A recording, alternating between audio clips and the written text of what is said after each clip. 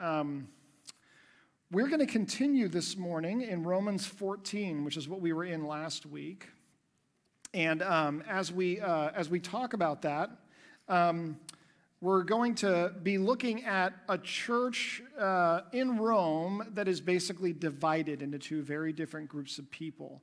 And typically we kind of read the passage beforehand, but I think we're actually just going to kind of read it as we go through it this morning because I think it's just a little bit better to go through it that way. So we started last week in Romans chapter 14, verse 1, and we read through half of chapter 14. And this morning we're going to be picking up in verse 13 of that chapter. And I want to read the first just few verses of that for you. So let me read those, and I'll put them up on the screen, and there we go. We're just going to look at these ones here, verses 13 through 23 of Romans chapter 14, where Paul says this. He says, "Therefore, let us not pass judgment on one another any longer, but rather decide never to put a stumbling block or hindrance in the way of a brother.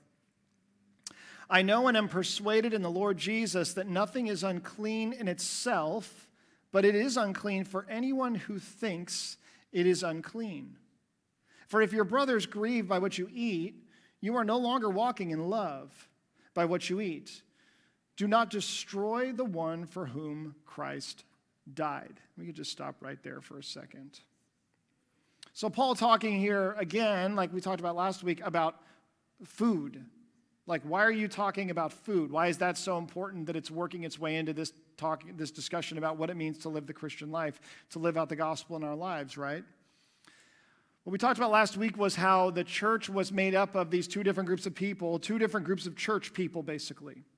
The whole purpose for writing this letter to the Roman church, it's a really big, important, significant letter that explains the gospel in wonderful, beautiful detail. And Paul wrote it to the church because they were divided. And he needed something, the most important thing, to bring them together, these two different groups of people. There were two kinds of church people in the Roman church. There were the Jewish Christians who grew up kind of in religion and in the church and with rules and traditions, and they were used to those things. And so when they became Christians, they had a very difficult time separating the rules they used to follow from following Jesus without those rules. And so that was what they did. They still abstained from eating a lot of different stuff, and they wouldn't drink wine because they thought that wouldn't be a good thing to do. And they even worshiped only one day of the week, and they considered one day much more special than the other days because of the Sabbath in the Old Testament. So you had that group of church people, and they were the minority. There were not a lot of them. And then you had the bigger group of people, church people, which are called the Gentiles, which are people who didn't grow up in that group. And so when they became Christians and they started following Jesus, they were like, we don't feel the need to follow any of these other rules or laws unless someone tells us we have to, and nobody was telling them they had to. And so because they did such different things, they had really different ways of like being Christians, it seemed. They were totally at odds with each other, and they just felt no need to come together and be one church. They were these different house churches that met, a bunch of house churches that were Gentile, a bunch of house churches that were Jewish, and they just didn't really work together. So Paul writes this entire letter to them, saying to them, the power of the gospel means that it's the same gospel for all of you, and here's the news, guys. You've got to figure this out. You've got to actually be able to come together and worship and be together. We talked about that last week and how there are these things that we forget about the way God and the gospel work, about what it means to be in community. And when we forget these things, they really harm our ability to be with other people, to be in community with other people. This morning, we're kind of looking at something similar when we look at the second half of this. These first few verses where Paul begins, he says we're not to pass judgment on one another any longer. I'm going to skip past all these other ones I was going to do. Sorry, I had this all. Okay, there we go. I know it looks the same, but believe me, it's not. Therefore, let us not pass judgment on one another any longer, but rather decide never to put a stumbling block or a hindrance in the way of a brother. He says, I know and I'm persuaded in the Lord Jesus that nothing is unclean in itself, but it is unclean for anyone who thinks it's unclean. So what he's saying here is he is talking about something that is incredibly wonderful and important if you're a person who follows Jesus today, and it's that thanks to the gospel, in Christ we have freedom. We have freedom from what they say is sin and from the law. So we have freedom because without the gospel, we seek to find meaning and purpose in life and to actually validate ourselves and justify ourselves and be like meaningful people in any way. We seek to do that just through the pleasures and the joys of living a good life. Or we seek to do that by doing the right things and by somehow being a good person. And so both of those, the law or the flesh, is the way the Bible describes it, both of those things become things that kind of enslave a person because as they try to be justified by those things, they lose their ability to be about anything else. The good news of the gospel is that we're no longer righteous because of the law and the rules we follow, and we're also no longer righteous because, or we're also, a good life isn't only found in all these other things that seem to ultimately end up leading us to death. In Christ is the gospel, and in Christ is freedom. Paul talks about that when he says, like, things are all okay for me now that weren't okay for me before. Nothing is unclean in itself. But then he goes on to say it's unclean for anyone who thinks it's unclean. So Paul's talking about how, like, the good news is we don't have to follow a lot of the rules, all of these rules that people followed when they looked to the Old Testament law. He says that's good news. You don't have to follow those anymore. But then he goes on to say something really confusing, which is, but if someone thinks those things are good, important things to do, then they are that. Like, Paul, what are you talking about, right? What are you talking about? We now have freedom. Why would you start limiting it by these things that we do? One of the hardest things to wrap our mind around when it comes to experiencing freedom. We live in America. We place a tremendously high value on freedom and on liberty, on our ability to do anything we want to do, right? We go, like, that's what freedom is. And if you tell me that I'm free, then the last thing I'm ever going to do is give up that freedom and start limiting the things that I do because I have freedom to do them. So you can't tell me that I can't. It feels almost like in many ways when we find out that we're free, the first thing we think to do with that freedom is ask the question, how can I enjoy this freedom for myself today?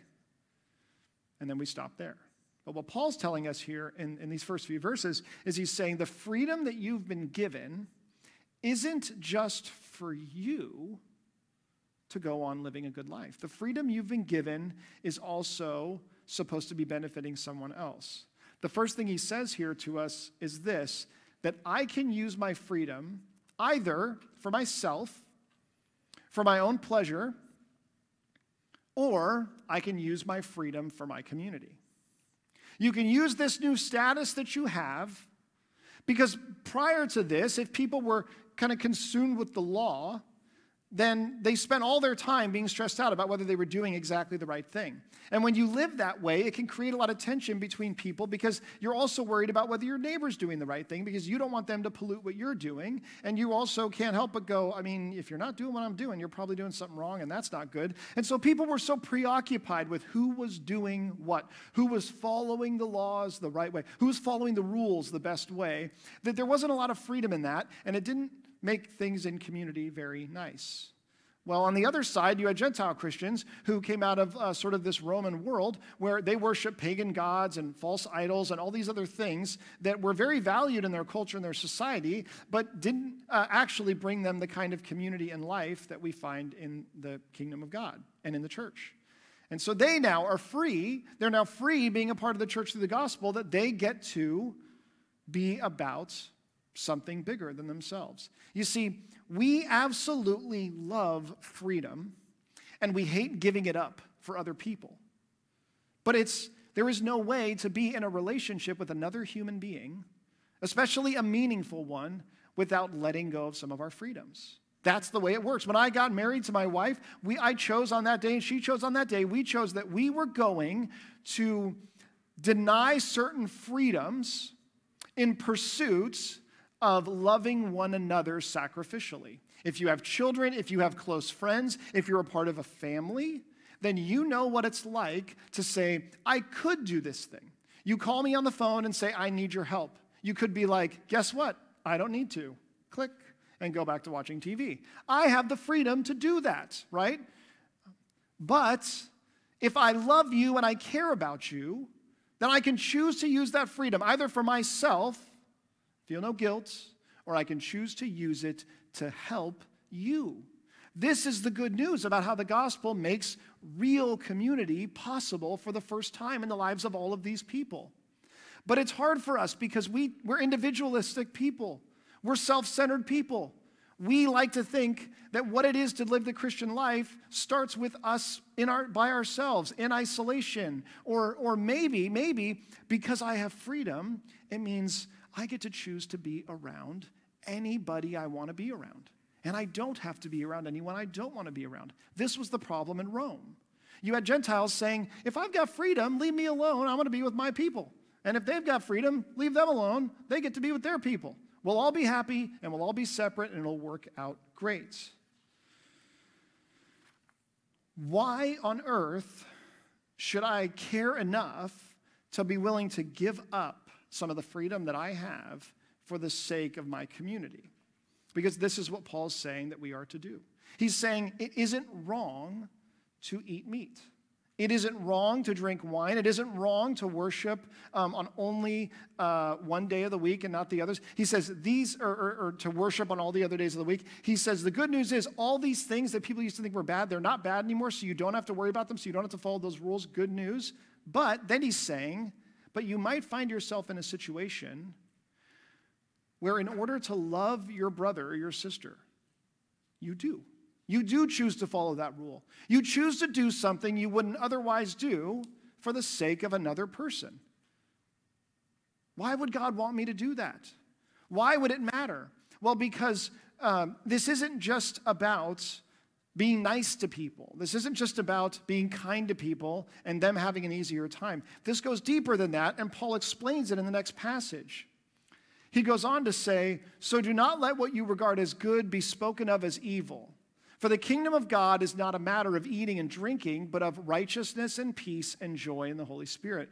Whoever thus serves Christ is acceptable, whoever thus serves Christ is acceptable to God and approved by men.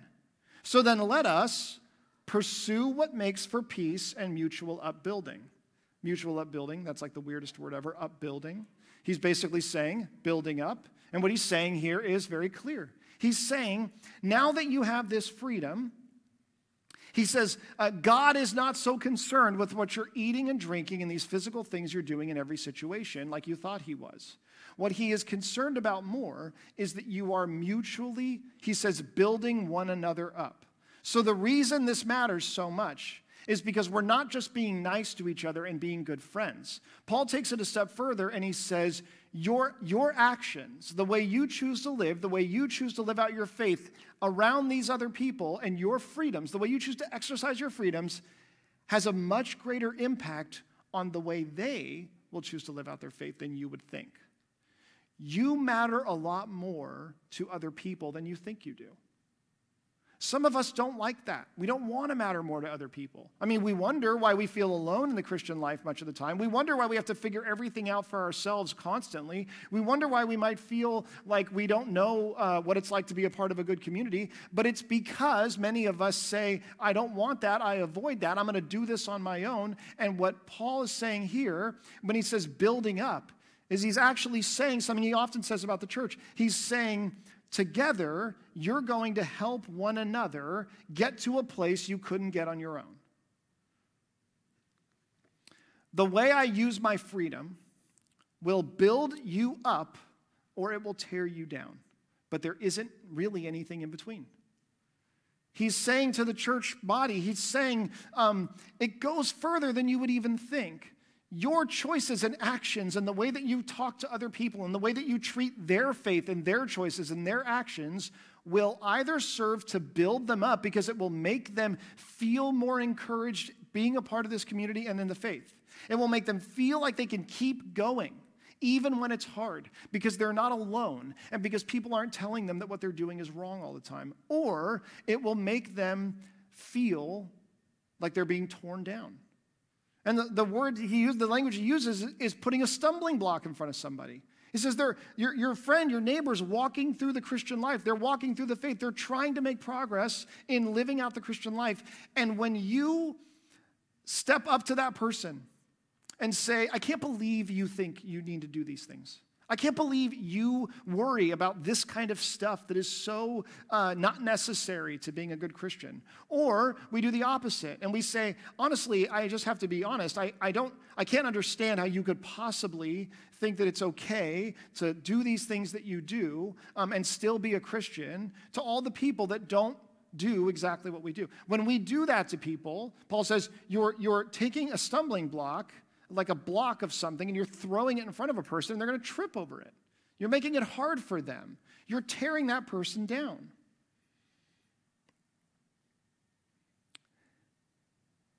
I don't know if you've ever been given a job that you didn't actually want. Like, you signed up for one job, and then you find out very quickly, I have a totally different job to do, and it's not at all what I was interested in doing, right? I think a lot of us know what that feels like. And you find yourself in that situation, you go, hold on, this isn't what I signed up for, right? This isn't what I signed up for. That was the joke with all the pastors here when COVID hit and everything kind of went upside down. Was like, that was the joke, was all you just had to say about anything anyone asked you to do ever was like, this isn't what I signed up for, right? Like you're standing in front of a camera and like broadcasting yourself and like doing the weather report or whatever. And it's like, this isn't what I signed up for. Like me and Pastor Dave are like on the Starship Enterprise with a green screen telling jokes to people. And he's like, this isn't what I signed up for, right? And I'm like, how dare you, right? How dare you, right? But we all know what that feels like. I don't know why, but I've been like obsessed with movies from the 80s lately that I watched growing up. And then one of the other ones that I watched growing up when I was like younger was a movie called Career Opportunities. Has anybody ever heard of this movie? I love that no one's ever heard of these movies. This movie is okay, good. There we go. Yes. This is an incredible movie. It's an incredible movie, right? It's about a guy he really likes people. He's really good with people. In fact, he's so good with people that he kind of like weasels his way out of pretty much any responsibility he has in life. And so believe it or not, he finds himself constantly out of a job. And he lives with his parents, and one day he comes home and they say, you got to get a job. You're like your 80th job or else we're kicking you out. And his mom tells him the good news. I hear Target's hiring. And so he goes to Target. And John Candy is the manager at Target, which is amazing. And he interviews him. And the guy just is amazing. And he's interviewing for a job as a janitor. And he's like, I don't want to be a janitor, but you know what? I get to work at Target, and I like people, so that's great, right? And he uses his amazing people skills, and he wins this guy over, and he convinces John Candy that he is the most qualified and best janitor that he's ever seen. And he's like, wow, you're hired. Can you start tonight? And he goes, tonight? What do you mean? And he says, well, our janitor works overnight by himself in a Target. And so he shows up, and they put him in the Target with all the stuff he needs, and they literally lock the door. And in the first service, I said, that's like the most unrealistic part of the movie to me. I talked to a guy who told me that he did work at Target, and they locked him in at night. So that's actually a thing that they do. They lock you in at night. They lock this guy in at night, and then he has to spend all night in Target alone. A robbery happens, all kinds of shenanigans and hijinks, and he decides not very long in, I didn't sign up for this. I'm not interested in doing this beyond tonight. And so then you just get to watch a guy trash a Target and like eat all the food and do all the fun stuff that like any kid wishes that they could do if they were left alone in a Target all night, right? I would build all the Legos. That's what I would do. He uses recliners and eats popcorn and watches football or whatever, right? We know what it's like to find ourselves in a situation where we like thought we signed up for one job and then we got another one. And I think this is kind of how it can feel to the Gentile Christians who are hearing these words of Paul. Like, Paul, hold on a second. Like, we thought this wasn't about the rules and the law anymore. We now have freedom. We don't have to go worship all these idols that the Romans do, and we don't have to follow all these Old Testament laws that the Jewish people are still hung up on. We have freedom. Now you're telling us that we don't? And he's saying, I'm telling you that freedom isn't what you think it is. I'm telling you that you're to be concerned, and you have a job, and your job is to help build up your brother. I think a lot of us are like, I can barely manage this for myself, you know? Like, I can barely keep myself on track with this thing. How in the world am I supposed to help other people not be discouraged and torn down in the faith, right? Well, what we find when we actually attempt to live this way in community is that it's because we don't want to help build up others, that we don't allow a diversity of people to be around us, and that we don't actually give of ourselves more than we want to. That's the reason we often find ourselves so isolated that we're like, I can barely do this thing on my own. How am I supposed to do it with other people? But there's an aspect of this that when we hear Paul talking this way, it starts to make us feel a little bit uncomfortable because it seems kind of like, well, anyway, I'll get to that. It's the final verses of the passage, and when you read these, it's easy to go, what? That Paul's saying this. He says, well, this is kind of the last part of the last ones we looked at. He tells us that the stakes for living in community, the stakes for our relationship with other people are a lot higher than we think they are. He basically is saying, because you encouraging your brother in what God has called them to do and following him or convicted them, because he places a high importance on your conscience. We talked about this last week, that God says to us, like, it's your job to, instead of worrying about this person, for you to come before God yourself and to say, God, like, what is right for me in seeking to follow you and what isn't? What things are causing me to struggle? What are causing me to pull away from you? What things are tempting me in that way? And then, God, how can I not disobey my conscience? How can I follow my conscience, which is going to tell me and convict me to do these things? It's so important, he says, that even if a person believes that following this rule will help them in serving God, that if you get that person to not do it, if you talk them into the idea that it doesn't really matter anymore, that you're actually causing that person to compromise their own conscience because they're saying, I'm going to get used to a Christian, what it means to be a Christian, being I kind of decide things are important, and then I try them for a while, and then somebody says they're not, and then I go, okay, well, if you say they're not, then I won't. And then basically I'm just never really doing anything that I think God's calling me to do. He says it gets very confusing. And it can get so confusing and so discouraging to people that it actually causes some to walk away to begin with, which is what he's calling about destroying the work of God. He's saying God is doing a work in the church. He's doing a work amongst you and I as we live in community together. And that work he's doing is to build up the body of Christ, is the way Paul says, it refers to it and describes it again and again. So God is building us up. He is doing an incredible work in that. But there's something that happens to a person when they're following God, and they go, because it's really hard to, I don't know if you know this, but it can be very difficult to seek to follow Jesus in a world where most people don't believe in Jesus. It can be very lonely and isolating. What we find is that the church and the community of our brothers and sisters is an incredibly encouraging thing for us. So then imagine being a part of a community of believers and having those people tell you that the things that you're doing to serve God are wrong and that you need to become more like them. Or imagine you waking up and going, it seems to me like we all have to look the same. And if we all have to look the same, then I'm discouraged by the fact that we look so different in how we follow God. This is exactly what Paul's talking about. He's saying, if the Jews and the Gentiles get together in one church, which I want them to do, and if you keep pointing out how the other people are doing things different from you, then what you're going to do is discourage them. You're going to make them go, man, I feel like I was a part of a team that was competing or doing something together, and then every time I showed up to a game, 4 more people were gone. They were like, I'm interested in doing it this way. I'm interested in doing it my own way. That may not be what they're doing, but it feels that way to us when they remind us of just how on a different page we are from them. And so Paul's saying, he's saying, when this happens, it's discouraging. And for some, it will cause them to just think, what we do obviously doesn't matter. And isn't this what happens? When you get people who live out the Christian life differently, then it feels like maybe in some cases the answer is to just go, I guess maybe God just doesn't care what we do, right? God doesn't care about how we behave, how we live, how we follow him in the specific things that we do. And so in that way, it breaks down our faith. It causes us to break down what God is building up. And the other thing that it does to us, if we go the other extreme, is we go, no, we are all supposed to look exactly the same. And because we don't, I'm discouraged, I'm disheartened, and I look at the church around me and I say, this isn't at all the way it's supposed to be. There aren't enough people doing what I'm doing. Or I can't possibly figure out how to change enough to be like these other people. So what we do then is we walk away. We isolate ourselves and we walk away and we say, I'm going to have to learn how to follow God on my own without all of these imposters or legalists or whatever we want to call it. But in all of those things, we run the risk of destroying the work that God is doing, and it's very important.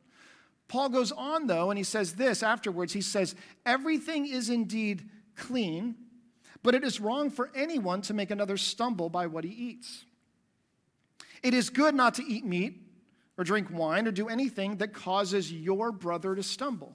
So he's saying here that it is good for you to choose to not do something you're free to do if doing that causes your brother to stumble, because it's what they understand it means to follow God.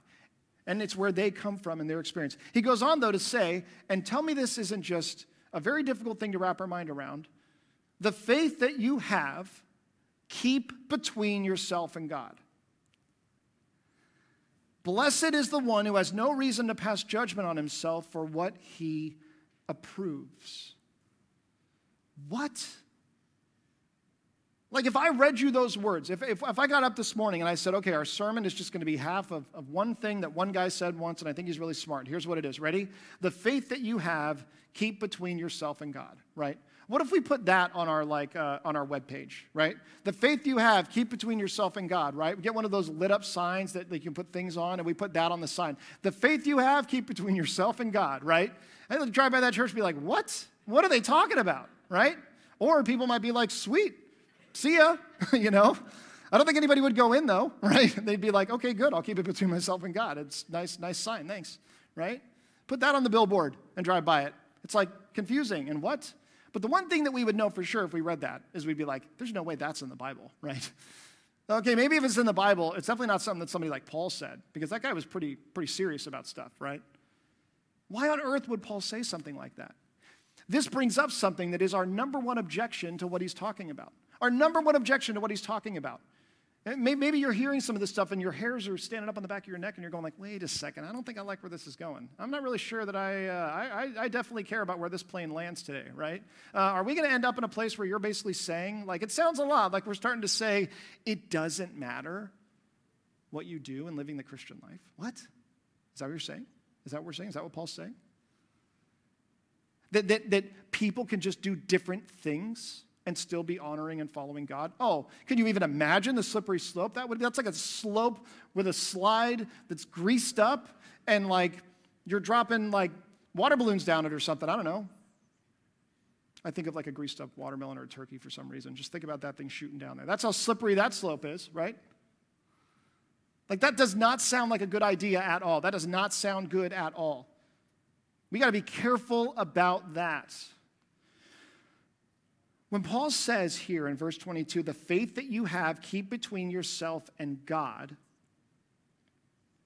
he's saying something about the nature of sin in the life of a person. And he is reminding us of something that Jesus himself began teaching people about how sin really works in a person's life. In the Sermon on the Mount, when Jesus talked about what it is to really live righteously, to live well, he talked about all these different aspects of a person's life. He talked about parts of the law, and he said like what we are and aren't supposed to do. But in the Sermon on the Mount, Jesus brings up these things that we think of when we talk about this. I mean, how is it that God could possibly expect different things out of different people? What? How could God possibly say that one thing is wrong for one person and not for another? Isn't that what he's saying? Isn't that what Paul's saying? Isn't murder, murder? Isn't stealing, stealing? Isn't lust, lust? Isn't adultery, adultery? When is it ever not that thing? When is it okay for someone to do it and not someone else to do it? That's not what's happening here. When Jesus talked about those things, murder and adultery and theft and all these things, what he did was he went to the roots of where those things started. Jesus says this, and this is essentially what Paul is saying here. I'm going to go back to this, though. Jesus says this in Matthew 5:29 through 30. In the Sermon on the Mount, he says, if your right eye causes you to sin, tear it out and throw it away. Yikes. For it is better that you lose one of your members than that your whole body be thrown into hell. And if your right hand causes you to sin, cut it off and throw it away. For it is better that you lose one of your members than that your whole body will go into hell. What are you talking about? Is what people thought when Jesus said this. When Jesus talks about cutting off parts of our body, he's not actually talking about cutting off parts of our body. He wasn't saying that they'll know you're my disciples because you're walking around with one eye and one hand and one foot, right? That's not what Jesus is saying. He's talking about the things that we're physically able and free to do, okay? So I've got hands. That gives me the ability to work and feel and touch and do things with these hands. I have eyes, and I have the freedom and the ability to see and to look at things. I have ears, and I can listen and hear things and take things in. I have feet, and I can move and go do things and be productive and work and all that stuff. I have the ability to do so much with these body parts that God has given me. And thanks to the law not being something that I am enslaved under, I am free to do a lot more than most people would think. But what Jesus says here is he says, if anything that you're capable of doing, that you have the ability to do and the freedom to do, causes you to then sin, get rid of that thing. Because it would be better for you to not be free in that thing anymore, to not have the ability to do that thing anymore, than to have your whole body consumed by sin, to have your whole body consumed by what sin brings us. You see, Jesus said to people, he said, murder doesn't begin with murder, it begins with hate for your brother. And when you hate your brother, you've murdered them. He says, envying your brother's wife or adultery with your neighbor's wife begins with envying your neighbor's wife, with lust that begins in your mind before it ever gets played out in your body parts. And Jesus says that we are to be vigilant about what tempts us into sin. The last thing that Paul's saying here that we have to get is that sin is the same for everybody. Sin is sin. But temptation is different for each one of us. Paul is saying that your faith is to yourself and God. And what he means by that is he's saying you are responsible to come before the Lord and say, God, what is it that leads me into this pit that I keep falling in again and again and again, right? I keep falling in the same hole. But what's crazy is that when we do that, we come to realize something, and it is that we're not all tempted in the same ways by the same things. We're not. You can put a glass of wine in front of one person, and it will tempt them to do something that is sinful. Maybe to begin going down a path of addiction that they're prone to, that they know will consume them and destroy their life. And there is another who could pick up that glass of wine and drink it and not sin. Because that doesn't lead them into temptation, into something that is ultimately sinful. There are things that we are free to do, but we're wise in our conscience to come before the Lord and say, God, does this thing lead me into something that is destructive or that's destruction?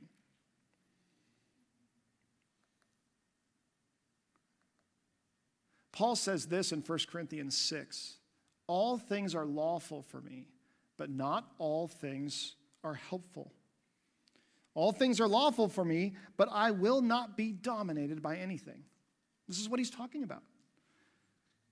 So he's saying, when he talks about causing our brother to stumble, when he talks about like this idea that different people will follow God in ways that look different, is he's saying, depending on a person's faith, depending on a person's background, depending on what a person brings to what it looks like to follow Jesus, he says there are going to be different things that cause that person to stumble.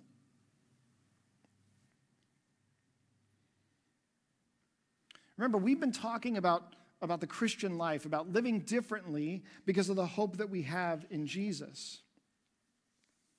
We've been talking about what it means to actually live in a physically different way than we would have otherwise lived before the gospel came into our lives. In order for us to do that, we stop and we look and we say, what is it that might lead me to a place where I'm not being built up, but I'm being torn down?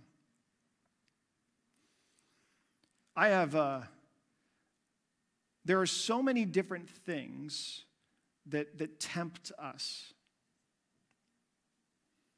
that make us more susceptible in like a weakened state as we live in the flesh to engage in something that's wrong, to stray away from God. There are things that will there are things that will cause us to be tempted to not see God anymore as the Lord of our lives, but to let something else take that place and take that spot in our hearts. You know, one of the things that was so difficult for me in my Christian life for many years was understanding what accountability looked like. Because I became a Christian when I was a teenager. And at that time in my life, accountability was very black and white. It was very straightforward. It was, here's all the things that you're not supposed to do. And they were definitely things you're not supposed to do, by the way, for the record, right? This was like, you're not supposed to do these things, right? Don't go drink alcohol, okay? You're like 15, don't drink alcohol, okay? That's wrong, that's a sin, okay? Don't look at these things or treat people this way or say these kinds of things and act this way. These are objectively sinful things, and that doesn't change, right? So my understanding of accountability was I need to have people around me in my life. I want people to help build me up, people that I can encourage, because I'm so bad at doing these things, it seems.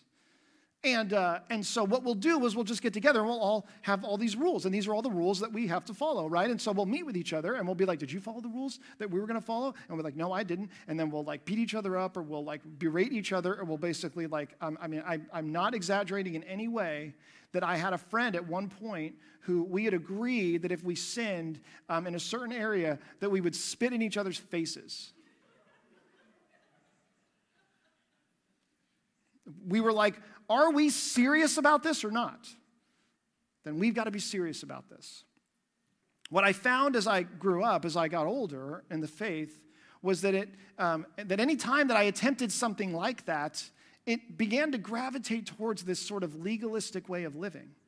And it also ended up being all of us so focused on every one of us figuring out what's the things we're all universally supposed to do and not do, that it became like nothing but a list of rules yet again. And I thought, but that doesn't seem to be the way that it works quite as much. It wasn't until I recognized that what I needed was to be able to sit in the company of brothers who said, we all sincerely are seeking to follow God and to live the Christian life. And we all recognize that there are different things in our lives that we struggle with, and there are different things that lead us to those. And so my job and how I can build you up is I can hear you and I can pay attention when you tell me this is what I think is causing me to stumble and to sin. And I can encourage you and I can remind you in that, even if it's not the same thing for me. See, before that, I thought I'm supposed to get around everybody who does what I do, and then we all follow the same rules, and that's the end of it. But it only went so far with that. And eventually we were spitting in each other's faces again. I have friends who don't own cell phones because that is too great a temptation for them. And that does not make it a sin for other people to own cell phones. I have friends who do not drink alcohol because it is a temptation for them, or because there are people close to them in their life that it is a temptation for, and because those people probably aren't able to discern the difference between what is we're free to do, even if it's not good all the time. I have friends who cannot watch the news because it turns them into these like furiously angry, bitter, like werewolf-type people who transform once they read 4 news stories, and they're just like, I hate the world and I hate everyone and it's all gonna burn, right? I know none of us know anybody like that. None of us feel that way, right? Do you see how, like, for someone that I talk to who feels that way, who struggles with getting too angry and getting too fixated on the negative and the bad that's happening, that when that friend recognizes that and sees that what I want to do is I want to be able to come alongside that person and encourage them and help them in avoiding falling in that hole again and again, even if I'm completely able to watch all the news in the world and read all the news in the world and not feel that way, because my mind goes somewhere different with it. The mistake is for us to go to one extreme or the other, for us to say nothing we do matters if it's not all the same, and for us to say everything we do matters so much that everyone's failing but me. And boy, would it be great to be in a church where everyone looks exactly like me. I think that we see what Paul's talking about here in the weak and the strong in so many different ways. We see it with people who have only been Christians for so long versus those who have been Christians for a long time. We see it with people who come from very different backgrounds and upbringings than we do, who find themselves really struggling with different things than we struggle with. We find this played out in generational gaps, in generations, right? If you want to think of an example of this, right? Like you might have a memory of maybe like a person getting a tattoo in your family and then your grandpa seeing it for the first time at Thanksgiving or something, right? Or like the nose ring that your cousin got and was trying to hide from their parents forever because they knew exactly what it would make them feel, how it would make them feel, right? Or about the worship style and the way that people sing and about the Bible translation that a person might use, or about the kind of clothes that you should wear when you go to church. There are so many different things that we can respect are different in one another. Instead of saying, if you actually believe that, I don't want to have anything to do with you, which is disdaining our brother. Or to say, if you honestly think that these things don't matter, then I judge you. God's disappointed with you, and you can't possibly seem to have the love for Jesus enough to try to do anything that's actually real and serious in following him. There's so many ways that this happens that we're tempted to do this. But the good news is that we have freedom. We have freedom, but we can either use that freedom selfishly. We can use that freedom to refuse to be a part of any community where everyone isn't exactly like us, where everyone doesn't do all the same things we do. Or we can choose to use our freedom and to sacrifice it in some instances for our brother and our sister. What was happening at the church at the time was that some Gentiles would get together with some Jewish people. And the Jewish people would say, we don't eat this kind of meat and we don't drink this kind of wine. And the Gentiles would be like, all right, fine, but I'm bringing it, right? And they'd bring it. And they'd bring that delicious meat. They'd probably like roast it or something in front of them. They'd pour all the wine and everybody would enjoy it. And they would say, it's fine, I'm not going to make you do it. Just sit over there and eat your vegetables. What does it feel like to be a part of that kind of a community? What does it feel like to have someone say, like, I don't care enough about where you're at right now, that I'm willing to throw something in your path to cause you to stumble? God's desire is for us to build one another up. We get to use our freedom to do that. But it might mean rethinking our understanding of what everyone is supposed to be doing universally. And it definitely means, according to Paul, coming before God, before anyone else, and saying, God, search my heart and know me. What is it? What is it that I can do to most sincerely follow you, Lord? And the good news is that we have the freedom to come to God that way. We have the freedom to do that. We have the freedom to know that it is not obedience to the law that saves us perfectly. We have the freedom for all those things because of what Jesus did on the cross for us. So as we continue on in worship this morning, as we spend some time in communion this morning, that's something that we are reflecting on the sacrifice that Jesus made so that we could be in a relationship with God and in community with one another that's real. Let's pray.